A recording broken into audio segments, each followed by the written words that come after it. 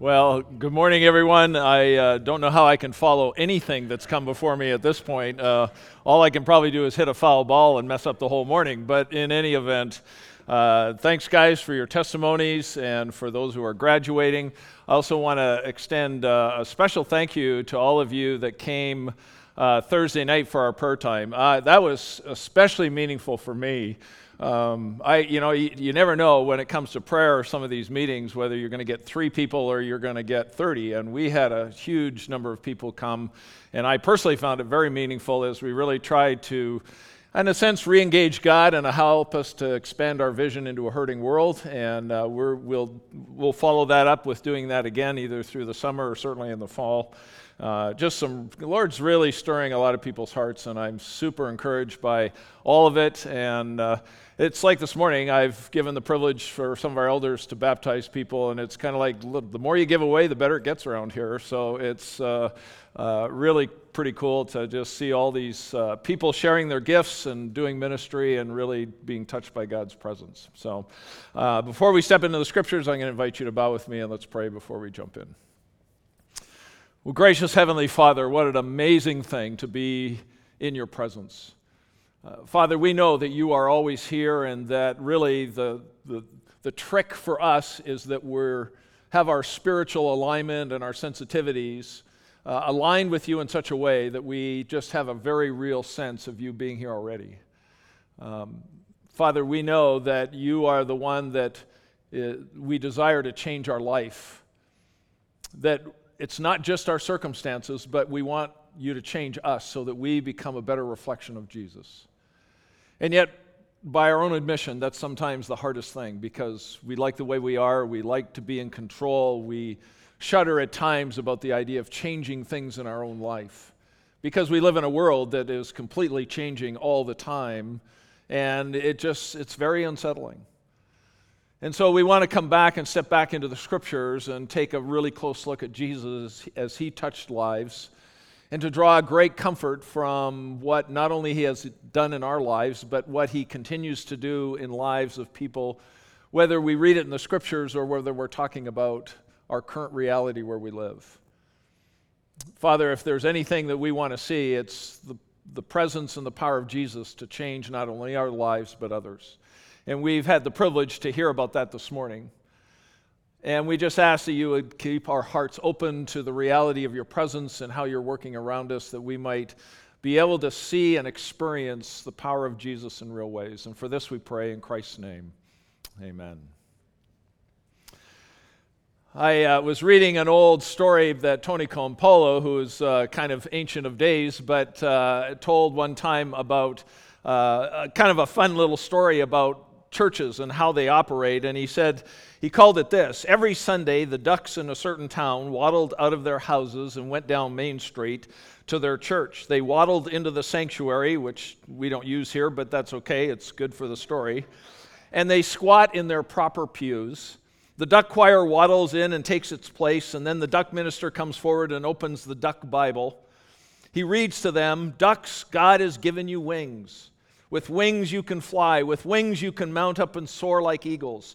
No walls confine you. No fences can hold you. You have wings. God has given you wings, and you can fly like eagles." And all the ducks said, "Amen." And they all waddled home. Well, I'm glad you caught up to that. That was good. I was afraid that wasn't going to land there for a minute, but anyway. But you know, one of the things that I think is more discouraging to Christians is that we come and hear messages that we love, and we hear testimonies that we love, and we say amens to great truth in the scriptures, and then we often, instead of living out the freedom and the power of what God has called us to, we waddle home and kind of do the things that normally we do. And the danger with that, and I've seen it happen, is that you'll get people that at times have grown up in Christian homes or been exposed to it and been part of a church family, and they grow up in this for years and years and years, and then all of a sudden they start becoming very disillusioned with it because it seems like a big social group. It's no different to them all of a sudden than belonging to a club or a sports group, because we have certain routines we go through, we have certain customs and practices and routines and habits, and we get together in smaller groups and classes. But at some point, they begin to say, I'm amening all this great truth, but I don't feel the power of God changing me so that I can fly. I kind of waddle from this group to my job, and I waddle from my job to the neighborhood, and I waddle from this activity to that activity, and I thought God was supposed to give me wings. I thought I was supposed to fly in the freedom and the power of what Christ has given me. But the danger is there's people that have conformed to the structure and to the ideas and to the priorities and the belief systems often that Christianity espouse. But they come to a point where they go, I'm not sure I'm experiencing the power of God to help me fly. And so all of a sudden they go like, what difference is this making? What real difference is it making if I'm just kind of waddling through life and proclaiming and believing all this stuff but not really experiencing it in my own heart and soul? Isn't there a miracle for me somewhere in there that's going to radically change everything for me? Because isn't that what I need? My circumstances, Lord, feel like a crisis, and I need your help, and nothing seems to happen. I want my spouse to change, and I keep praying for it, but nothing seems to happen. I desperately agonize for my kids, and I keep praying about it, but nothing seems to happen. And I want to live and amen the truth and the power of what God talks about, but I don't feel like I'm feeling it. And it starts playing in our heads about what does the power of God really look like? What does it really mean to be a follower of Christ? What is it that we really can honestly expect from Jesus in terms of our particular life and where we're going? And so as we step into Mark chapter 1, verses 29 through 34, I believe that we're going to see the uniqueness of Jesus in a way because he alone is the one that touches people with the power of God. I think often we fall into the trap that because we're Christians, and this is a whole other discussion, and because the scriptures tell us we will do greater things than what Jesus did, then we should be replicating everything that Jesus has done. In fact, we ought to be doing more spectacular things through us than what God did through Jesus. But then that creates a problem. I've grown up my whole life and I haven't experienced that, and I've been faithful to go to these Bible studies and I haven't experienced that, and I seem to be struggling with this and I haven't experienced the miracle to alleviate that. And so as we step into this particular text, we're reminded of the power of God and the uniqueness of his Son, but it creates this tension in my own life. Am I really experiencing that power in my own life? So we begin in Mark chapter 1, starting in verse 29, where it says this, and immediately he, Jesus, left the synagogue and entered the house of Simon and Andrew and with James and John. Now Simon's mother-in-law lay ill with a fever, and immediately they told him about her. And he took her by the hand and lifted her up, and the fever left her, and she began to serve them. That evening at sundown they brought to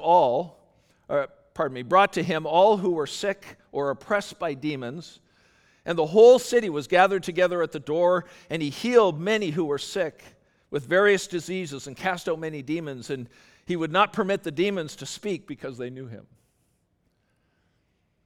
There's something when we read that we go, man, wouldn't it be so cool to see those things happen now? Depending on how you talk to, the people are going to go, what are you talking about? Where we live, wherever we see this stuff happening. And then all of a sudden we start saying, well, wait a minute, are we second-rate Christians, or we really don't have the faith because we hear of some people over in this part of the world who are experiencing some of this and we're not doing it. And the real danger becomes certain Christians will hold up certain experiences as the spiritual standard that they measure other Christians. And then we get into this sort of spiritual conflict about who's really spiritual and who's not.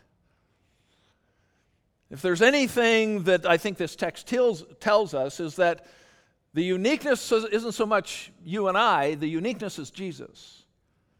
Because he alone is the one who has the power of God to totally transform people's lives.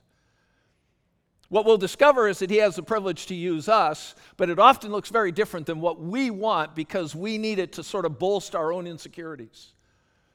I remember when I was growing up and I was a teenager, I thought, God, how could it not glorify you if I pray and go and put my hands on a person, they got healed? Wouldn't you get glorified? And God usually tapped me on the shoulder and said, yeah, it would, except for your ego would go right off the charts. And I suspect it's the same problem with many people, is that the reason why maybe God doesn't do certain things is because he knows us better than we know ourselves. That we have this insatiable need of self-worth and significance built on what we can accomplish and do for God rather than what God can do through us. This text, as simple as it is helps remind us of the reality of who Christ is and his uniqueness even in terms of our own life journey. And so our struggles as we think about it is, how do we step into this kind of a text and begin to understand the uniqueness? And so I want you to understand, first of all, the uniqueness of Christ's presence. There's two related stories here, and he was present first in a public scene. We've already read that last week, where he was in the synagogue, which was a public forum, a place where community and teaching was operated for the Jews. And in that context, there was a man who happened to be there with an unclean spirit. And as you remember the story, Jesus commands the spirit to come out of him, and he heals him. And it's because of his teaching and the power that he exerted and demonstrated in healing that particular man, people just went out blabbing about Jesus everywhere. His fame spread everywhere. But I also want you to notice that as far as the text is concerned, he's the only person that experienced the power of God in that unique way. They didn't try to formulate it and create it into a thing so everybody in there got to experience the same thing, because they all had different needs. And so he's in this public arena where Jesus operates in a very particular way, and as he moves from that scenario, he then moves into what I would call into the private quarters of Simon and his family.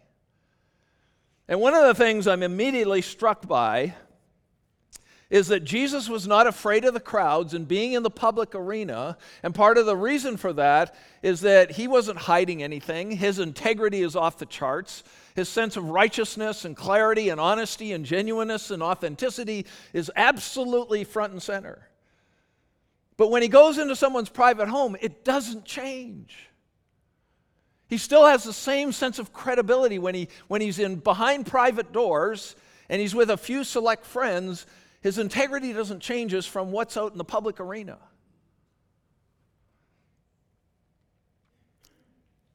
And I think it's important because you know the danger, especially in our culture, that a public persona is almost more important than private character. We live in a world right now where everything is about public perceptions. I mean, that's our social media. It can be a fantastic tool, but people use it because they're selling their own personal brand. They're talking about their own personal profiles. And this sort of becomes the reality. And people look at things that people put out there and they go, wow, depending on what they're trying to sell, these people are amazing. And yet you and I both know that the reality is that doesn't mean anything in terms of their private life. I mean, we've seen it with Christian leaders and big churches and organizations, and we've seen it in politics and every other area of life where people's public persona, this public image that people keep portraying, is often carefully sculptured.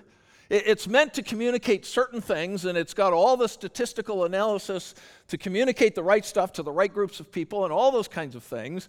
But often, and in and of itself, that's the world we live in, so I'm not saying it's wrong in and of itself, but the danger is that when you get these people behind in private settings, they turn into something completely different. And you don't see that with Jesus.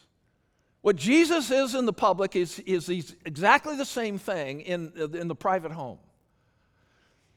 And it's something that needs to challenge us in our own life, is that God isn't concerned about your public image as much as he is about Christ-like character.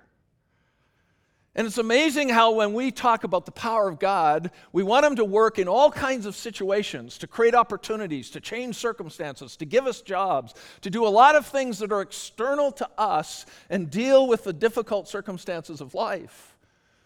But the hardest part we have is saying, God, would you go in here and do spiritual surgery to renovate my heart and life so I become more like Jesus? Because you and I both know the overwhelming temptation is that when we get together, it's like, how are you? I'm fine. Life is good. And yet the reality in many of our lives is we're telling people what we want them to know rather than exposing the struggles often that we experience in life. Jesus was in public ministry, but at this point, I don't think he knew that Simon's mother-in-law was sick. That doesn't mean they were hiding it. That was a reality that was going on while they were out doing public ministry. And so when they come into this particular situation, the first thing that I just want you to recognize is I believe that what Christ portrayed in public is the same person in private. The same individual that when he gets behind closed doors in someone's private quarters and house, that he's not a totally different individual. But it's not just the uniqueness of his presence and his character, but it's the uniqueness of his power. And when he goes into this home, I find it fascinating to just look at this very short few verses about seeing what's going on there. Because he will be faced with a problem, and that's going to be Simon's mother-in-law. Now, I don't know how well you get along with your mother-in-law or father-in-law, or whoever it happens to be. Sometimes it's great. Sometimes not so much. The fact that they were concerned about his mother-in-law and were willing to talk to Jesus about her is probably a good, positive thing. But so that's the problem they need that Jesus is going to be faced with coming in here. Now, you and I will look at it and we're going to go, well, this is pretty trivial. Why is it even in the scriptures? This is kind of insignificant and irrelevant. I don't know, ask Simon's mother-in-law. She probably didn't think it was insignificant. But Jesus doesn't go, look, I haven't got time for this because, I just cast out a demon out of an unclean man in a public arena. I haven't got time for this. And so Jesus is going to demonstrate his power, not by going through a great prayer meeting or anything like that. He just walks over and he's going to grab her by the hand, lift her out of bed, and she's going to be instantly healed. And then the picture is going to be simply that she's going to start serving them.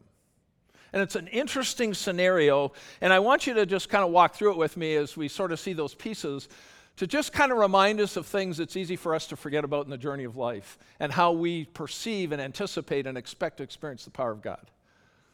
It's interesting that when they come into the house, apparently Jesus isn't aware of the fact that Simon's mother-in-law is sick. And apparently she's not living or laying right in front of the front door, because they had to tell Jesus about this problem. So it wasn't obvious when he walked in the room. There was probably other rooms, and being that they had to be really careful back then about diseases and sickness, she was probably a bit isolated because nobody else wanted to get it. I mean, if someone in our family is sick, we don't invite people over. We don't do hospitality because we don't want to get them sick, right? We don't do that even now.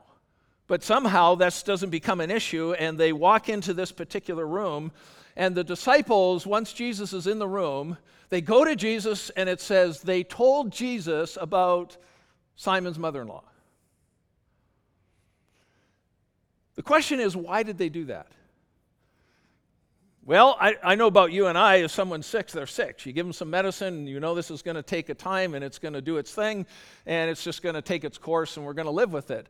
But because the disciples had been with Jesus, and they saw him do some things that they couldn't accomplish on their own, but they went and healed a man with an unclean spirit, they by their own experience go, wait a minute, wow, if Jesus did that, and that seems like a really big deal because demons were personalities that were actually trying to control people and resisted Jesus.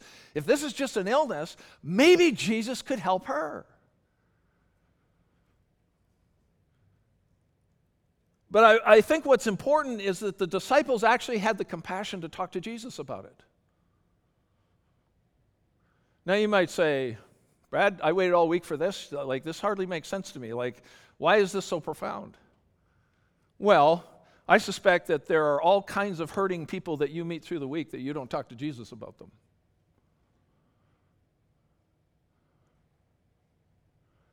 They might be people at work. There might be people that you go to school with. They might be people in your neighborhood, might be people in your own. And sometimes we just kind of go, well, if they're in-laws and outlaws that we don't like, it's kind of like, well, you get what you deserve, and hopefully you make it. But what I think is important here is that the disciples didn't say, oh, look, it wasn't like Simon saying, hey, listen, can we talk, let's talk to Jesus about my mother-in-law, and they act here like they did when, the children wanted to come see Jesus. Look, don't bother them. Children aren't important enough. Like, this isn't worthy of Jesus' time. And they could have easily come to the conclusion, look, she's sick, she's going to get over it. We're not told this is life and death. Don't bother the master with something so trivial as being sick. And you know what happens in our culture? And I don't know if you've had this experience, but I certainly have, is that the more hectic and the more frenetic and the busier we get, the less compassionate we become of the people around us. And so we just know that people are going to have hard times and suffer, and we sympathize with them, but we rarely try to connect them with Jesus because I'm just too busy. Or sometimes we just don't care because all the compassion in our own heart has been sucked out just trying to survive the week and deal with my own stuff. I got enough problems of my own without having to step into someone else's world. But somehow in this midst of all the important things that Jesus is doing, and he comes into this home, they have enough compassion for her that they're saying, hey, Jesus, do you think maybe you could do something to help Simon's mother-in-law? And I'll tell you, one of the things that I think is really helpful for us to learn as believers, and this is a little bit of a chicken and the egg thing, is to make sure we never lose sight of having compassion on people who are hurting. It's really easy for us to blow by people every single day who are hurting, and because of my schedule and my priorities that are so important, I really don't have time to bother with someone who, they're sick, and they'll probably get better,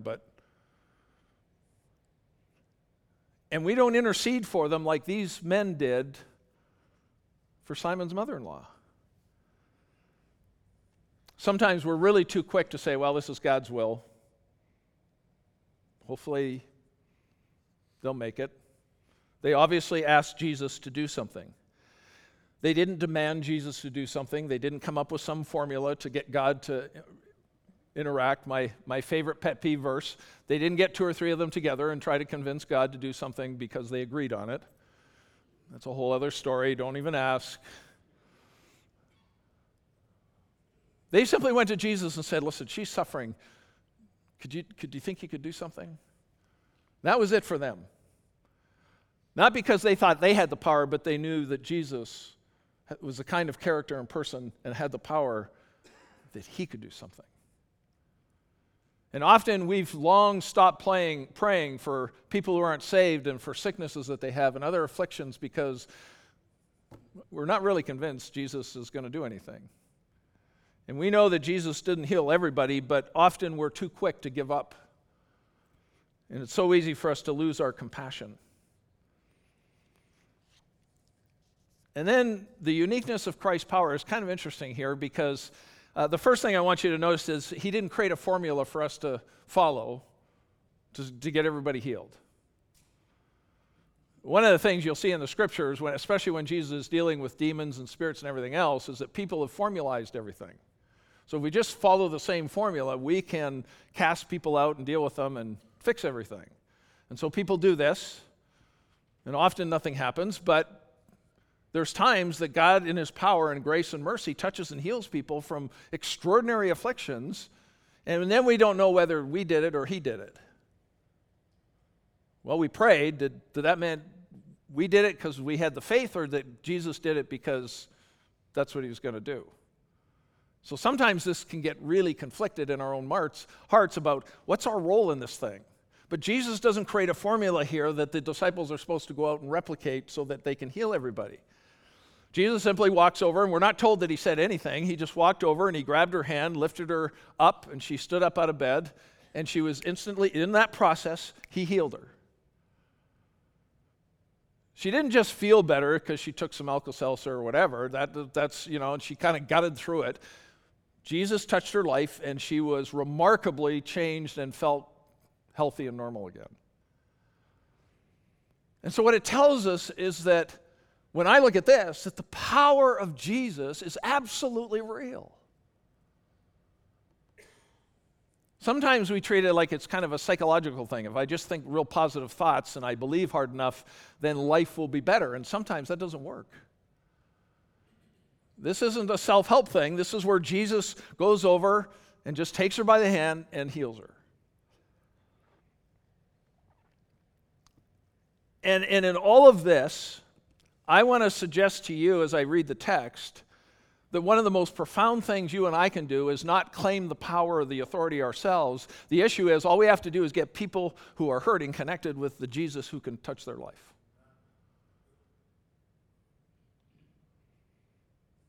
Because sometimes we get into my sense of self-worth and significance is I've got to be able to do this. People won't say that out loud.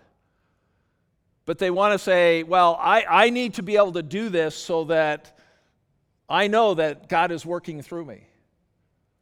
You don't have any of that here. The best thing the disciples did is say, Jesus,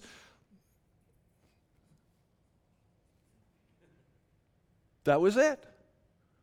They can't walk out of there claiming, look what we did. They can go out of there going, wow, look what Jesus did. And so as we begin to think through this text, I want you to notice that not only is the power that he simply healed her, and she is the only one in this context that experienced God's power in this particular way, but I want you to notice the picture of what she does. What does she do? She gets up and she says, all right, Jesus, because you healed me, I'm now going to be evangelist. I'm going to change jobs. I'm not going to be a housewife. I'm going to go on an evangelistic tour, and I'm going to reach as many people as I possibly can. Nope. She gets up and probably does what she normally did, and all it says is she served them. Well, that doesn't sound very dramatic. Like, what's the deal with that? I mean, can it be more fruitful than that? Couldn't she just go and do it? Like, now that she's been healed, she has the power to go and heal other people? Like, what would be an adequate result of being touched by the power of God in such a powerful way? At least she's got to go and tell somebody, and we'll get to that in a minute. But she simply gets up and she says, hey, probably out of a sense of gratitude of Jesus healing, she's going to go right back and she's going to serve them, probably provide a meal. Now, we'd blow over that going like, well, that's not a very great story. But one of the things I want you to think about is that we kind of have this addiction to dramatic stories. If you look at Simon's mother-in-law compared to the guy in the synagogue who was delivered from unclean spirit, you put them together and go, man, this dude's got a way better story than she does. She just, she'd probably recover anyway. And there's always a tendency for us to compare stories and go, wow, that's a really great story of God's power. Healing of her of a fever, well, yeah, it's cool, but it's not near as much fun as this one. And sometimes we put ourselves as second-rate Christians because we don't have the same kind of story as someone else does. And Simon's mother-in-law simply goes, I am absolutely grateful that even though it's circumstantial and had something to do with my physical health, I was touched by the power of Jesus and he made me whole again. And her act of gratitude was to serve them.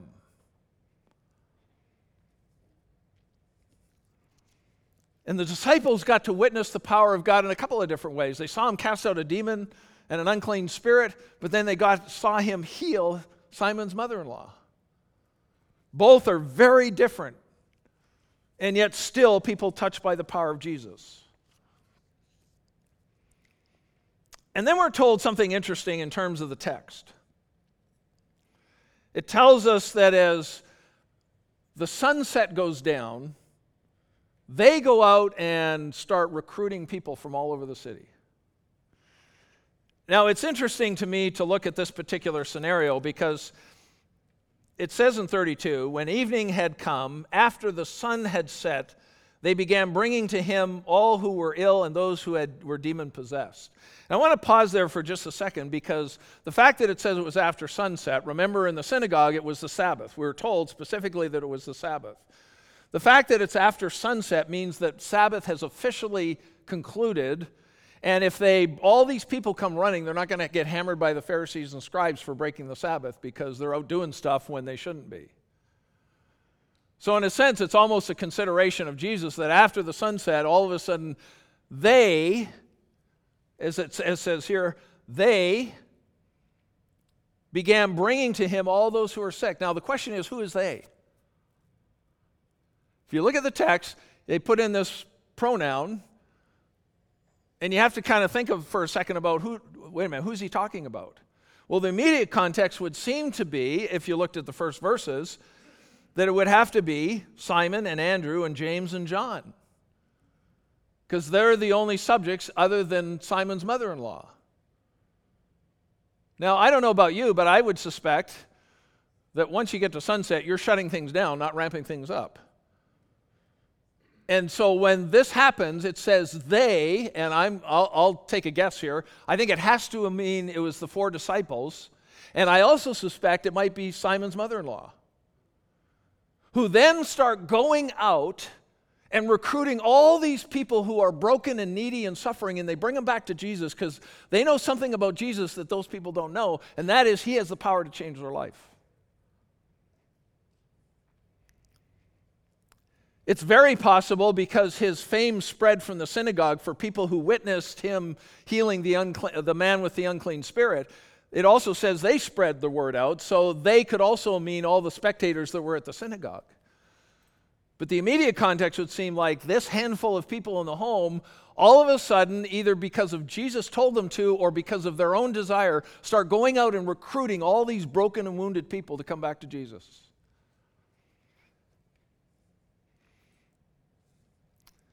And I will propose to you that one of the defining distinctives about these people compared to a lot of people who might be followers of Christ at this time is that what is it that motivates them to go and reach out to other people who are broken and hurt? They've all witnessed and personally experienced the power of God to change their own life. And I will propose to you that you show me a person who isn't interested in reaching out to other broken people, and they may struggle with the reality that, I've conformed to this religion, I've done all these things, I kept the rules, I've been part of the group, but I'm not sure I've really experienced the power of God myself, so there's no real inclination to go out and tell other people about it because they haven't been touched by the power of God themselves. Now, sometimes that's a bit of a misnomer, because if a person comes to faith in Christ, they've been touched by the power of God to go from death to life. The Spirit of God has done a work in it, whether they're clearly perceptive of the implications of that or not. But I want to propose to you that the people who have the compassion, that are going to try to connect people to Jesus who don't know him, or who are suffering or afflicted, or need the hope of the gospel, are only the people that have been touched by the power of Jesus themselves, and they know it.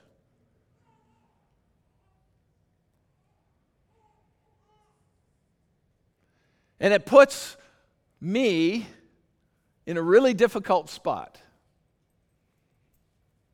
Just like it might put you in a difficult spot, because I can say all the amens to the gospel and the mission, and yet if I never make the effort to go out like these people did, to get people connected to Jesus, then I have to wonder in myself, have I really been touched by the power of God in a way that motivates me to have that kind of compassion? Because maybe it's possible I'm so busy with my own life and my own schedule and the own things that I want to do that there's no room for compassion, and there's no time to take any scenic routes into people's lives who are hurting, because that's going to suck all the energy out of me. Hey, it's sunset. I'm tired. I'm going to bed. And yet they're out after sunset, stepping into people's lives and saying, look, We've just had the most amazing experience of the power of God, and this can't wait.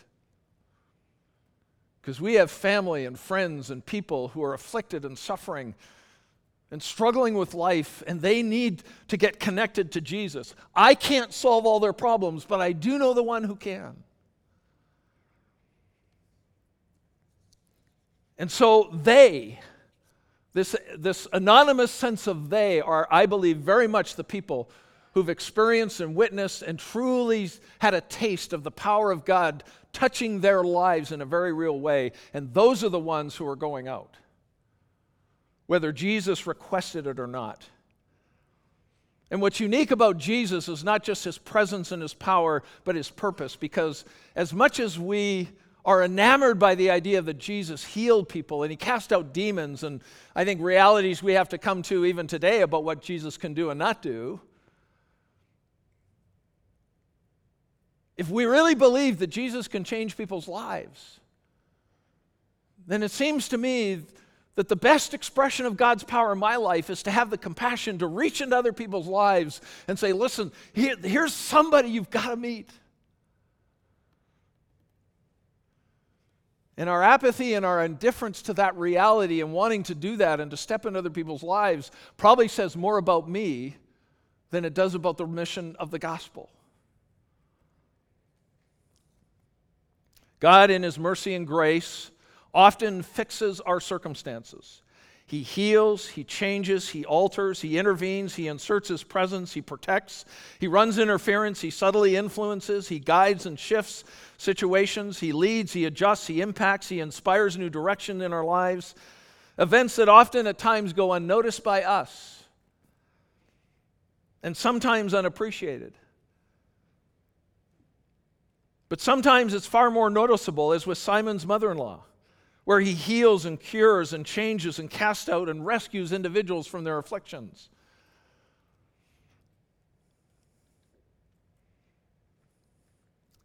So the question I want to ask yourself this morning is, can you give genuine witness to the power of Christ in your life?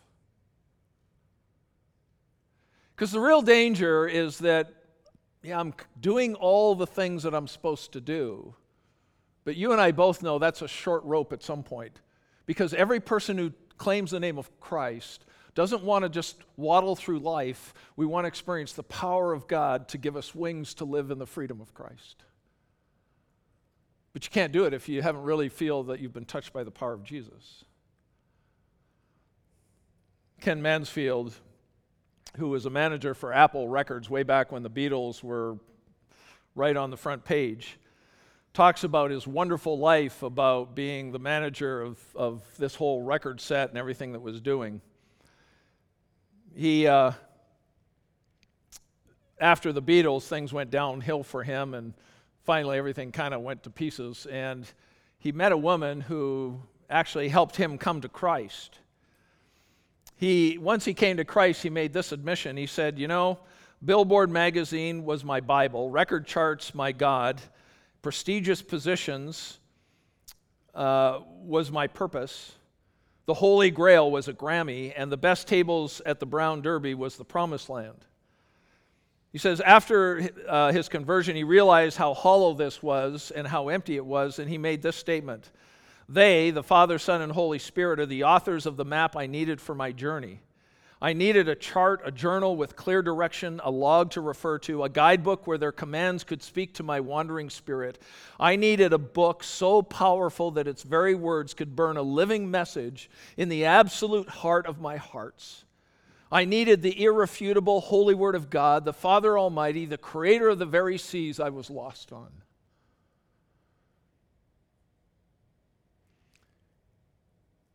And it's an amazing thing at times when God reaches into our circumstances in life and he puts things together where I get the job that I've never been able to dream about getting. Or that he steps into our life and he heals me of certain things that are going on in my life that may push me to the edge of thinking I'm going to lose it. Those sometimes are really confusing to us because we don't actually control God to make him do it in the way that we want him to do it. But I want to encourage you to think about the fact that in spite of the fact that God can touch our external circumstances, and I think is very involved in our life to put his fingerprints on our life even when we don't notice it, I want to encourage you to think about the greatest need for our lives is to experience the power of Christ to write living truth upon our hearts so that it transforms us into the image of his Son. And if it simply means that I'm now willing, instead of being isolated and independent and not caring and having any compassion, that I'm like Simon's mother-in-law, I just want to get up and serve others. Or whether I'm like the disciples who simply have responded to the call of Jesus and they've watched him do some incredible miracles, but may not have, the only thing they realize is that he's the Messiah and they want to follow him. That they get to introduce other people to the presence and the power of Jesus and watch him do miracles in their life. Or whether I'm a person like the man in the synagogue with an unclean spirit and he so radically changes the afflictions and the torment of my own soul that I'm going 180 degrees in a different direction to the glory of God. Your expectation of what you think God should do for you with his power may be very different than what he's trying to do in your life. And the question is, can you appreciate that your story doesn't have to compete with the man with the unclean spirit? That God's grace in your life demonstrates his grace and mercy and power and does so in such a unique way that when we stand in the presence of God, he's going to put your life on display, and I want you to, and he's going to say, I did these kinds of things in Brad's life that are so unique that nobody else shares the kind of things that I did in his life because I was redeeming him from his stuff. And then I can celebrate with Jared, who's gone through collateral damage and things that are so brutal and so difficult that I stand back and go, I don't even know why you're still alive, much less standing here getting testimony to the power of God changing you so radically.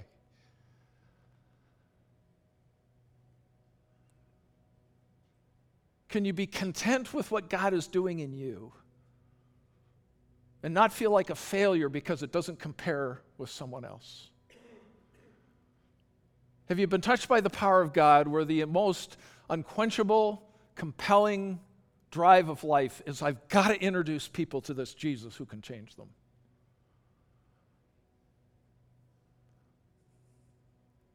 Because sometimes it's great to experience the power of God. It's a tragedy that we keep it to ourselves. Because I don't think I have to tell you, our world is crumbling around us.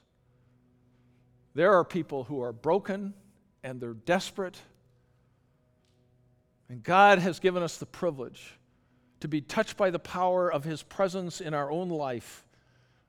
And whether it's simply introducing people to Jesus or serving people in a ministry or proclaiming the glory of God because of such radical change in my life, we have the privilege to talk about the uniqueness of Jesus to change people because he's changed us. Has he done that in your life? If Brad comes up after and does his proverbial, what's God doing in your life? Do you know how to answer it? Father, thank you for what Jesus does so uniquely that even his disciples weren't doing. They had the great privilege to run out and gather people and bring them to introduce them to Jesus. Take someone like Simon's mother-in-law who was touched by the power of Jesus, and her claim to fame wasn't a new radical change in direction in life, it was simply serving them. Father, forgive us at times because if we get these expectations of what we think the power of God needs to look like in our life or in our circumstances, because it's amazing when you change the circumstances of our life. It's a little scarier when you want to change the heart that's in our life. May the fruit of all of that be this compassionate commitment to tell others,